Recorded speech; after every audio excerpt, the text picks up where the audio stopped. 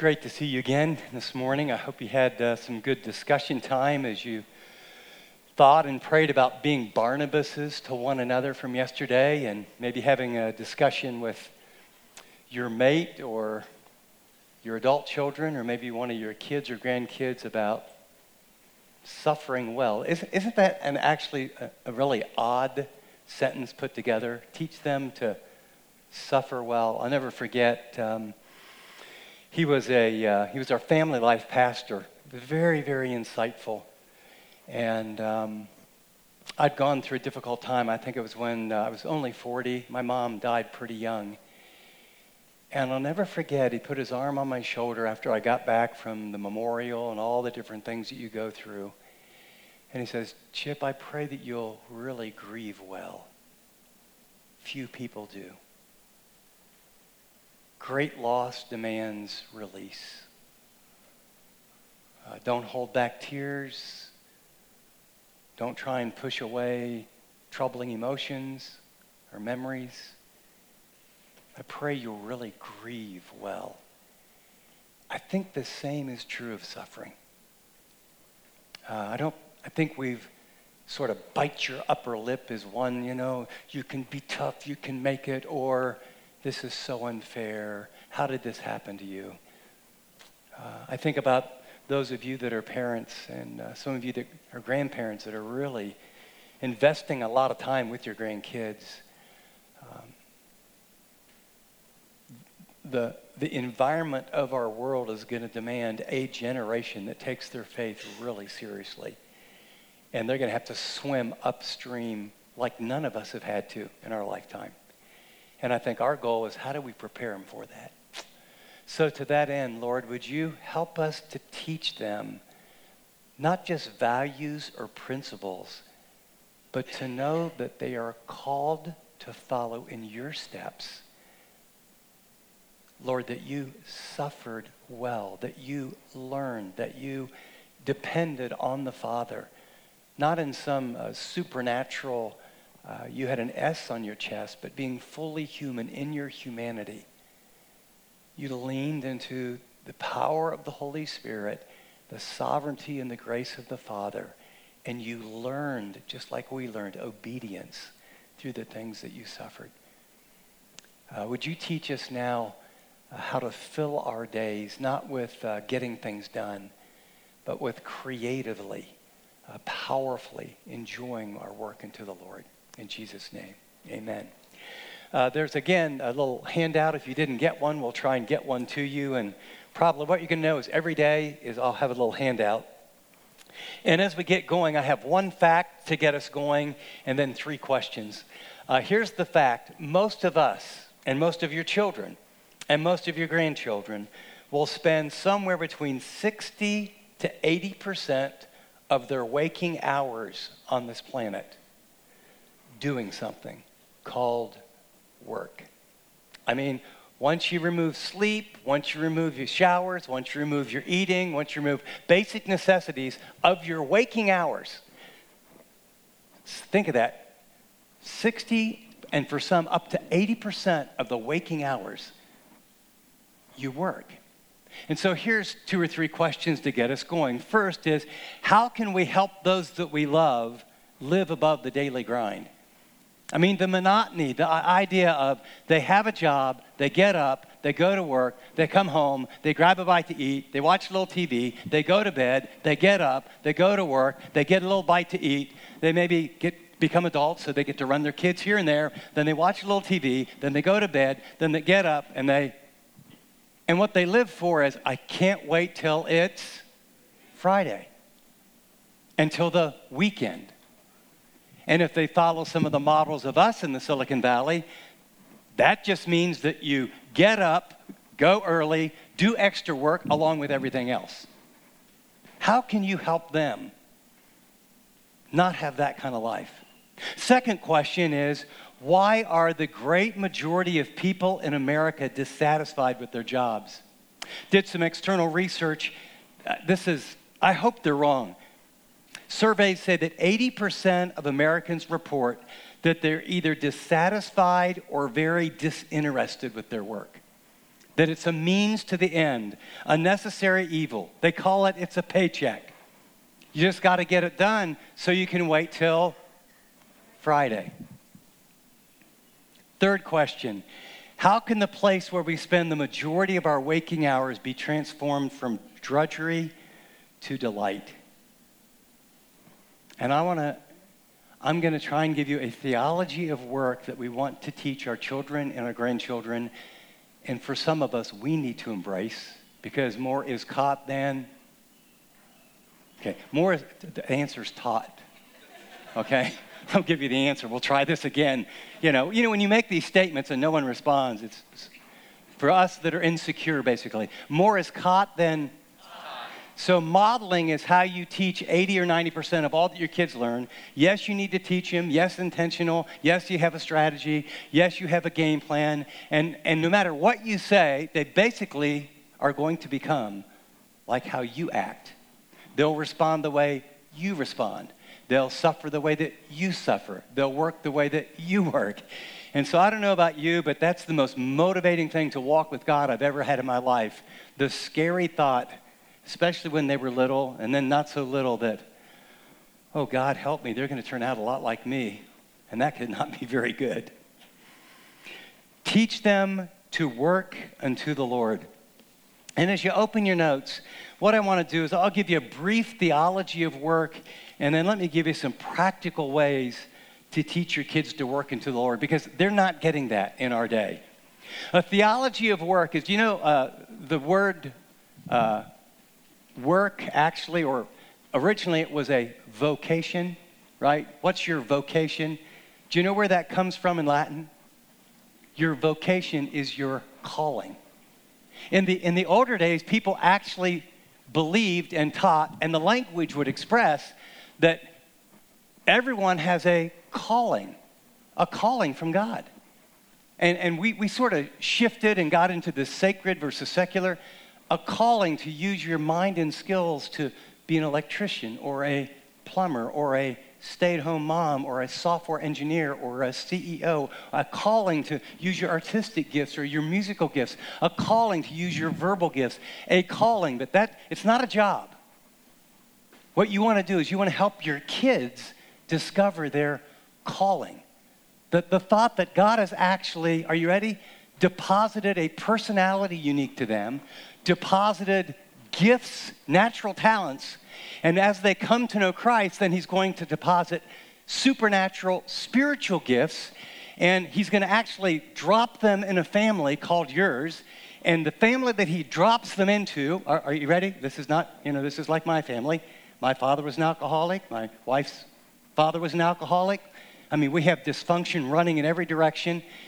But God will sovereignly use even the dysfunction, the background, the struggles, the environment, the geographical part of the country, and all those are things he's shaping because he has a calling for your son or daughter. He has a calling for your granddaughter or grandson. He's doing all that because he's made them to accomplish a purpose that they're uniquely qualified for, because that's how he made them. And then here's the weird thing. If you can help them discover what that is, it's an imperfect science, and fulfill what that is, they may make a lot of money, or they may not. But they will have a job that they will go to that they'll never think of as a job. They will have a sense that this is what God made me to do. And here's the secret. When you do what God made you to do, he gives you this unmistakable joy, and it has this supernatural impact. And you know what? That can be fitting pipes together. It can be fixing a car. See, what we have bought into is that when our kids say, should I go to college or not go to college? What should I major in? We have one group says, well, it really doesn't matter because I only want you to be. You guys have got that from yesterday. Good job. Or, that's an interesting thing, but you'll never make any money that way. You know how many people, it's sort of golden handcuffs, got into doing jobs primarily for a good income They actually got the job. It's a can do, not a love to do. By the way, that's a huge difference. That's a great little line. You might want to write that down. A can do versus a love to do.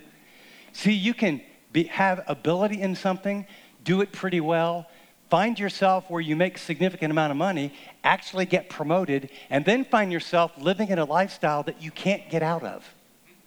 And you're a prisoner because it requires this much money to do this job for this lifestyle, and you get up every day and down deep in your gut, you hate it. I don't know about you. I don't want that for any of my kids. Second, all work is sacred. You might jot down 1 Corinthians 10:31. The Apostle Paul would write to that church and say, and whatever you do, do it all for the glory of God. I love it was Martin Luther who said, there's nothing more spiritual or unspiritual about a mother diapering a baby, a plumber fixing a leak, or a man preaching God's word. When he talked about the priesthood of believers, he said, done for the glory of God as a sacred calling, none are more holy or less holy than the others. Our work is to flow from God's unique design, and the key word is purpose for our lives. Great verse that many have not memorized. How's that for an introduction to a verse? Ephesians 2:10. Most of you probably, I would hope, the classic verse on salvation by faith is Ephesians 2:8-9, right? For by grace you're saved through faith. That's not of yourself, not a result of works, lest any man should boast. And then the next word is a purpose clause. For you have been created in Christ Jesus for a work. And then if you study it carefully, a work that God from the foundations of the earth has prepared in advance for you. See, what you want to do is you want to help your kids grasp, God made me. That doesn't make sense. I mean, if someone put a bunch of tools out in front of you and they all had to do with like pounding, sawing, cutting, and leveling, that it just might be a clue that being a carpenter, or if it was like pieces of software or musical instruments, each one of your children and grandchildren and each one of you, he's deposited things in you for what? For the good work prepared for you in advance. And when you understand what those tools are and realize it flows from me. This isn't a TGIF world. This is what God made me to do. We have a thing that we do with business people and that we're sort of launching with pastors right now. It's called Prime Movers. And we called it Prime Movers because we wanted to start with people that found themselves, Bob Buford was a friend, and they found themselves sort of in that halftime. Maybe they were 50, maybe they were 60, maybe they owned a business, maybe they were a CEO, men, women, and they were like, you know what, I just don't need any more money. What am I going to do with my life? And we walk them through about a 5 to 6 month process, not a Bible study that's facilitated, and they discover these are my passions, these are my gifts, and we do it with a peer group, so everybody has a lot of numbers in their portfolio or letters behind their name, all the things that they never get much truth. You understand, very rich, powerful people get very little truth. Because very rich, powerful people can fire you and disinherit you and often have a very strong personality and leadership gift that everyone assumes that if they say it, it must be right. And I will tell you, they are some of the most lonely people on the face of the earth that have very few pure relationships that are trusting. And you get 5 or 6 of those men or 5 or 6 of those women that all have been very, very successful. We start with a 24-hour deal, and we make them turn off all their devices. It's like watching them go through withdrawal. And then they meet about once every 3 to 5 weeks for a half day. And I've never been to one of the 24 hours. We have about 500 people that have gone through it in multiple cities in a couple countries. I've never been to a single one where I didn't see 1 or 2 men completely break down in tears. Probably they haven't done it in years. Because what we ask them is, we do an inventory of tests, and we ask them, what are you really good at? What do you really love to do? And they've had so much pressure of fulfilling so many people's expectations, and then some of them have never discovered God's design. They've been good at leading, creating, making money, and it's exciting. Then we say, do you realize that, there's this many people in the world, whether we like it or not, about 1.5 to 2% of them make all the big decisions and shape the world in every country. And for whatever reason, God gave you a level of influence and leadership and money, and guess what? You're not special. People have been treating you special forever. Actually, your stewardship to them who has given much or much more is going to be required. We want to help you discover why he put you on the planet, form a team, and get it done with no reserve. Now, we do that with them, but wouldn't it be way better if you did that with your kids that are 10, 12, 14, 17, 18, 22? Should I go to graduate school, not graduate school? What should I do with my life? And what if you could push back all those pressures of how much money does it make, or are they really happy? And from early years, especially those of you that have young kids, help them discover what God made them to be and what he made them to do. The Old Testament, the Apostle Paul put it this way, I love it. I am what I am by the grace of God. Wouldn't it be great to say that about yourself? I am what I am by the grace of God. 1 Corinthians 15:10. And his grace did not prove vain toward me, but I labored more than all of them, yet not I, but the grace of God. The Apostle Paul looked in the mirror, looked at his background, looked at his failures, looked at how he helped murder people, looked at all that he went through, looked at his gifts, looked at his knowledge, and came to the point where I am what I am by the grace of God. That's been my prayer for my life and all my kids. I'd want them to be able to look in the mirror and not say, I wish I looked like her. I wish I could do that. If I only could sing, if I was only smarter in that area. They could say, I am what I am by the grace of God. And the reason I harp on social media and things with your young children is that is all causing them to do one thing that's always lethal: compare. Comparison for them and for us is the core to carnality. Carnality, because God didn't make you to be like anyone else. And the moment you compare, you either feel superior, now you're arrogant and self-righteous, or inferior. It doesn't matter which way you go. It produces sin. It produces a break in relationships. The Old Testament roots are Genesis 2:15, and just to tell you that work came before the fall. Work is not like a punishment.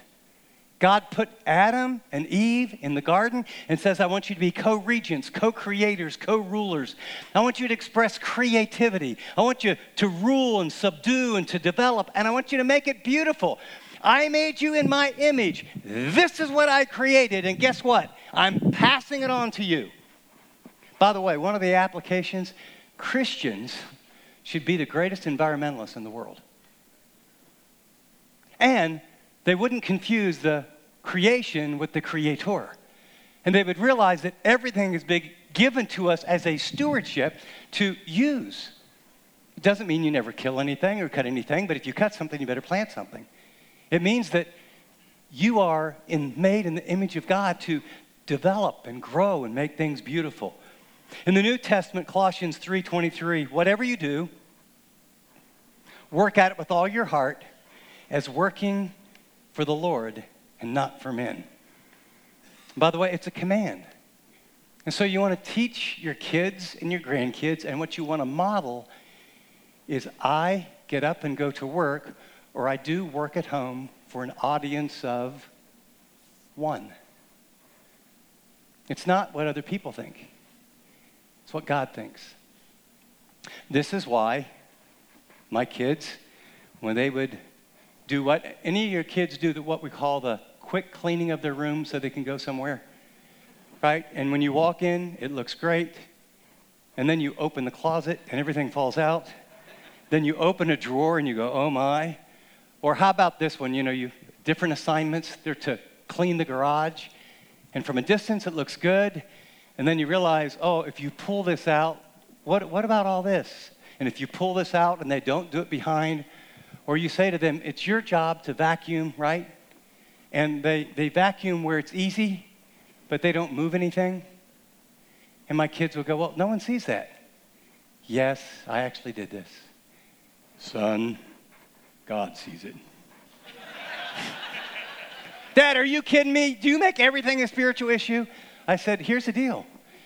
You're only 9 years old. You need to understand when we work, we don't do it for how I think. You need to work in a way that when you get done, you could step back and say to the God who created you, for your glory, that's my best shot. And I'm not being trite here. That's how you learn to take out the trash. That's how you do the dishes. That's how you make your bed from about 5 years old on. I mean, I'll never forget, I adopted my 2 older boys, and so I became an instant parent, and then we had a couple other kids, and I remember my older boys were like 10 or 11, and we had a couple small ones by then, and I watched my wife like going crazy, and 2 kids sitting on a couch, and I thought, I think we have a problem with this picture. It just dawned on me. And I said, honey, why are you doing everybody's laundry? Why are you doing... You understand, if you want to teach your kids to have a great self-esteem, it's not give them 10 trophies and say, you're wonderful, you're wonderful, you're wonderful. Self-esteem grows from being challenged and accomplishing things and growing in a sense of confidence. And so it's really amazing. Isn't it interesting? I mean, I got tons of grandkids. I got 12, so you name the age, I'm with you. I got them all. 12 to 18, or 2 to 18. And you know, even my 3-year-old, my 5-year-old, my 8-year-old, it's when they come to my house, Noah, I really need your help. Yeah, Grandpa, what for? Man, you know those cans I got to take out to the street. Some of them are really big. I'll get that. You think you could get that one by yourself? Oh, yeah, Grandpa. And he takes it, and you know he's like pulling this can, and we take him out to the end. And when he gets done, you'd think Noah is one big bad dude. And isn't it interesting that when they come over, I watch my wife. They put up the high stools, and we have them. We'll all make pizza, and they get to actually do it. See, when you do everything for your children or your grandchildren, this is almost a verbatim quote of hearing this in a class that changed my parenting from Prof. Hendricks. You make them emotional cripples. Don't do anything for your kids or your grandkids that they could do for themselves. It takes longer. It's a hassle. It's messy. And they grow. And they learn. And by the way, for some of you that are purists, yes, there's a few things you do for them, okay? Like, he said, don't let them do anything. So, I guess, a little common sense there. The application, no, I'm married to someone who's very, very black and white. Our biggest arguments are, Chip, you said. I said, well, yeah, but, honey, well, I'm black and white, so if you don't want to be black and white, then get really clear. Well, Gosh, I come home we eat at 5:30. I come home at 5:37. Sit down. It's, to me, eating at 5:30 means 25 after, 35 after, anywhere in the ballpark. To her, 5:30 is like, we had arguments over these things. Now, imagine on bigger things. Why did you lie to me? What do you mean, why did I lie to you? You said you were going to come home on time. That we were going to eat at 5:30. And I looked at my wife, it's 5:37. Is that 5:30? Now, by the way, that was early in our marriage. We progressed to other areas to argue about. But I only say that because sometimes I make these one-liners, and some of you are like, not only do you want to know where the fill-ins really are and why I skipped number 3, and by the way, that is why our checkbook has never bounced. That's why we followed through on things. There's great qualities to people who think in very good black and white terms, and I'm thrilled that I married one. But she's had to lighten up a little bit. And boy, have I had to tighten up a lot.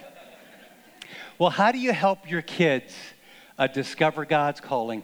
Here's some questions, and there's a lot of resources now. I just really want to encourage you to ask them these questions, but here's what's underneath of it. What if you became a student of your children? And here's the killer, and I'm just going to go ahead and say it out loud. Some of us, my dad was an amazing athlete. They tried to get him out of college after the war to play pro ball, and I've got all these letters, and then I got to see him. He could do anything. And I got some of his genes. And then I had 3 boys, 2 of which were pretty athletic, and one that was very musical, who I didn't realize it until he was a grown man. And we're having a conversation, and he's in his early 40s. And he's telling me all the pressure, not that I said it, but just I got excited about athletic stuff. So he tried to play basketball with me and the other boys and all my friends, and he tried to do that. He didn't like it. He just did it. And by the way, he had the eye-hand coordination. It was sort of it was painful. So he got strong, and he would just knock people around, which was not really good for pickup basketball either. He now writes music and has done very well at helping all of us learn to worship God by his music. But I just want to say to dads and moms, the goal is not to figure out how they can become what you want them to become. And the more different they are from you, the harder it is. And the more passions you have, it works the other way. If you're artsy and musical, and you get some hard-headed, I want to play football, and you're going, oh my gosh. Your goal is to be a student of your children. And this is what you say, Lord, you made my son or my daughter or my grandson or my granddaughter before the foundations of the earth for a good work that you prepared for them.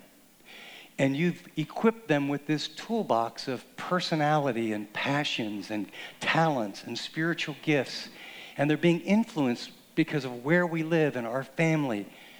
Would you help me discern so I can cooperate helping this little girl or not so little girl or this young man or little boy become and do what you want them to? Because what happens is they will have great joy. They'll never work a day in their life, and they'll bring honor and glory to God, because that's the original plan. In fact, having done the memorial service just a few days ago, my wife asked me if I would really talk about heaven.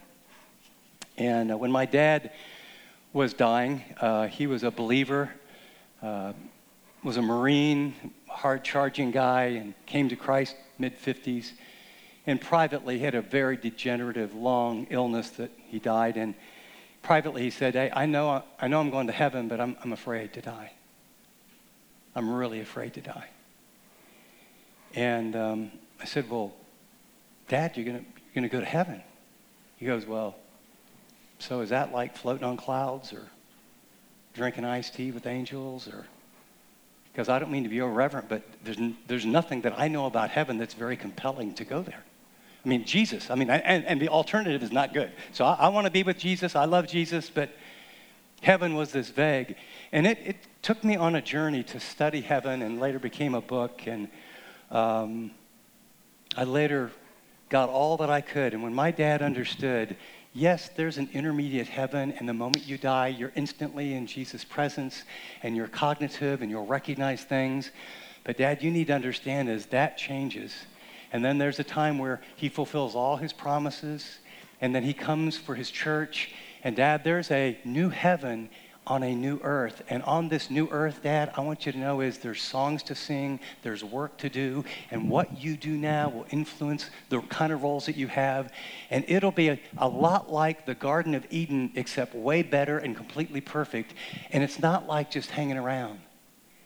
It's real life with real people and a real earth in a perfect environment. And what heaven promises is you'll understand and grasp grace and redemption even beyond what angels have, but it will be the fulfillment of everything God started in Eden. It's going to be awesome, Dad. I think we'll play sports there. I think we'll enjoy things. I think there'll be books to write. God is infinite. We'll keep learning and learning and learning and learning. So you want to help your kids and your grandkids understand. In the words of C.S. Lewis, all eternity is the picture of like fishing line that would go out that door and out that door forever and ever and ever. It's called eternity. And this tiny little thing of all of time is like a dot. just a dot like a pencil would make. And then you have to take an electron microscope and look inside that one little dot called time to find your little 60 years or 82 years or 40 years or 52 years. And that little dot of time, you want to teach them, don't live for the dot, live for the line. And the way you live for the line is not by how many likes you get or what other people think. It's when you discover how you're made and your life is a picture of bringing glory to God, not just in what you say or in spiritual things, but you get up every day and you go not to a job, and it's not money, and it's not trying to get to TGIF Friday, and it's not just a necessary evil so I get to have some fun, because pleasure is a great break and a relief. It's a great tour guide. It's a very, very negative taskmaster. You know what it's like to meet someone who's been retired for 20 years, that's made a ton of money, and looks at you and says, if I knew I was going to live 20 more years, I have squandered the last 20 years of good health trying to get my handicap into single digits. Hitting a little ball around a course. Now, I like to play golf. I think everyone needs a break. I think pleasure has its place and is really important. It's a terrible goal. It's a dead end. If you ever get where you can have as much as you want, it literally will crumble. Be negative. It can't fulfill. So here's the questions to ask your children. It's you want to help them discover their shape. And I believe a guy at Saddleback actually wrote a book on this. And there's lots of tools. First question is, what are your spiritual gifts? There's 4 major passages, right? Romans 12, 1 Corinthians 12, and 14, Ephesians 4. But what are their spiritual gifts? We have a little course called Your Divine Design where we help people discover for themselves what their spiritual gift is. A lot of tests out there. And even if they're just 80% right and they're 12, 14, 15, 18, find out what that is. Second is your heart. Where's your passion, your desire? What do you dream about doing? And of course, their influence. Early on, they all want to either be an astronaut or a pro ball player. Here's what's happening in our culture, though. I was speaking up at Santa Clara, and I won't say which one, but it was a Christian organization. And they had about 40, these are all Christian kids seeking to live out their faith. And to introduce everyone, he said, I don't know, maybe there was 35 kids in a circle. He said, real quickly, just tell your name and what's your dream job. So these are the future generation. And here's what I heard, dream jobs. I would like to write a blog about whatever comes to my mind. I would like to be a personal assistant to a rock star. And I'm thinking, are you kidding me? And it just went, I would like to be a social media guru where I could only have to work 3 hours a day.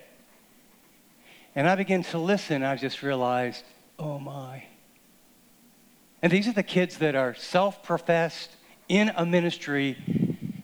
They have no concept of their calling, no concept of what matters, no concept of eternity. Don't let your kids and grandkids land there. Their passion. One of the hard ones is when their passion disagrees with yours. Early on, one of my sons had a passion for music, and my wife has some gift there, and I have none.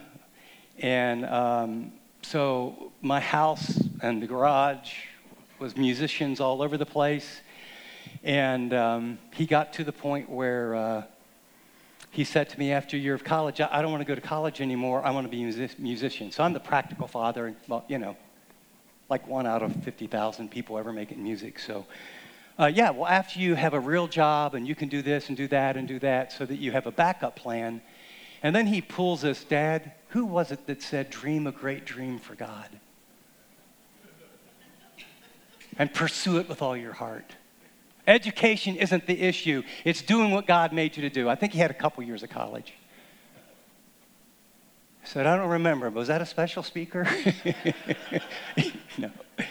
And I can still, you know how some of us have those memories of this conversation is, I can tell you where he was standing in the kitchen and where I was standing. and where what I preached and then what I actually believed were in conflict. And I remember saying to my son Jason, and I mean, I want to write songs for God. This is what I feel called to do. I don't need any more college to do that. Well, both my parents were educators. Master's degrees, then after master's degrees. And so I've got inside my head education, like I'm almost Asian. I am. It's just like, it's so important. I don't mean that in a negative way. It's just like different cultures have different stuff. 2 years at college, like I was shaking. And then I realized, what do you believe?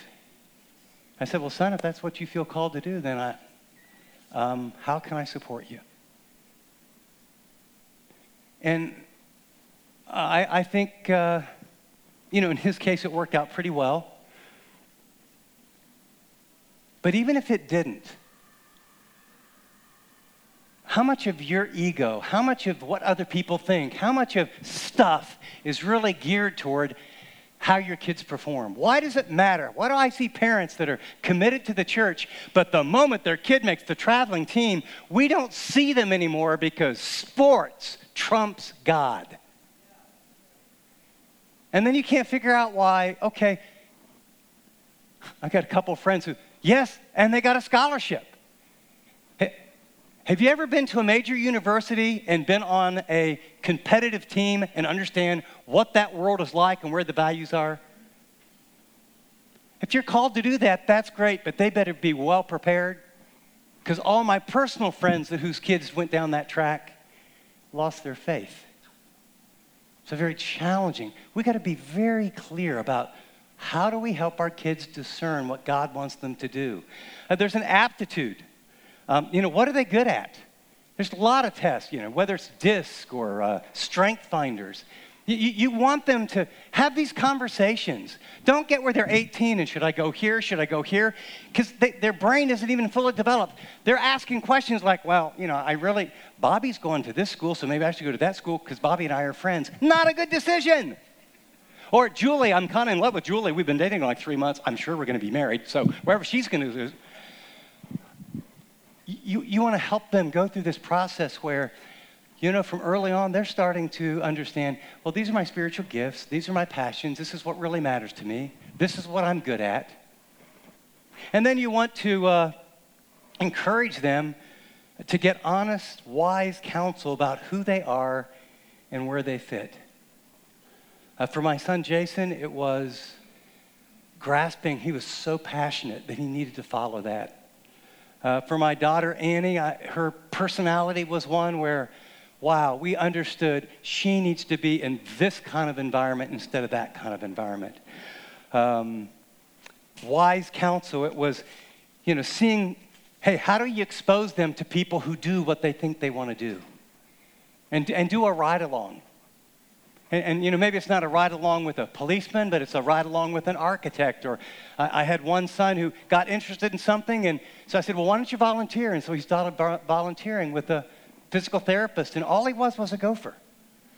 Well, he's a physical therapist today. He was enamored. He took one class about the human body. He goes, Dad, this is awesome. I said, well, why don't you explore that? That's coaching. You want to help them. Help them be willing to move out of their comfort zone to fulfill their divine purpose. They will hit times where they just will need a nudge. And the nudge will have to come from you. My one son, who's the physical therapist, this is an inside, not really a joke, but there's a tremendous, very excellent community college. Was real good from all I knew. But there was a sort of like you would take like 1 or 2 classes, and if you saw a car with like 7, or it's a 2-year school, and they'd have like 7 or 8 stickers.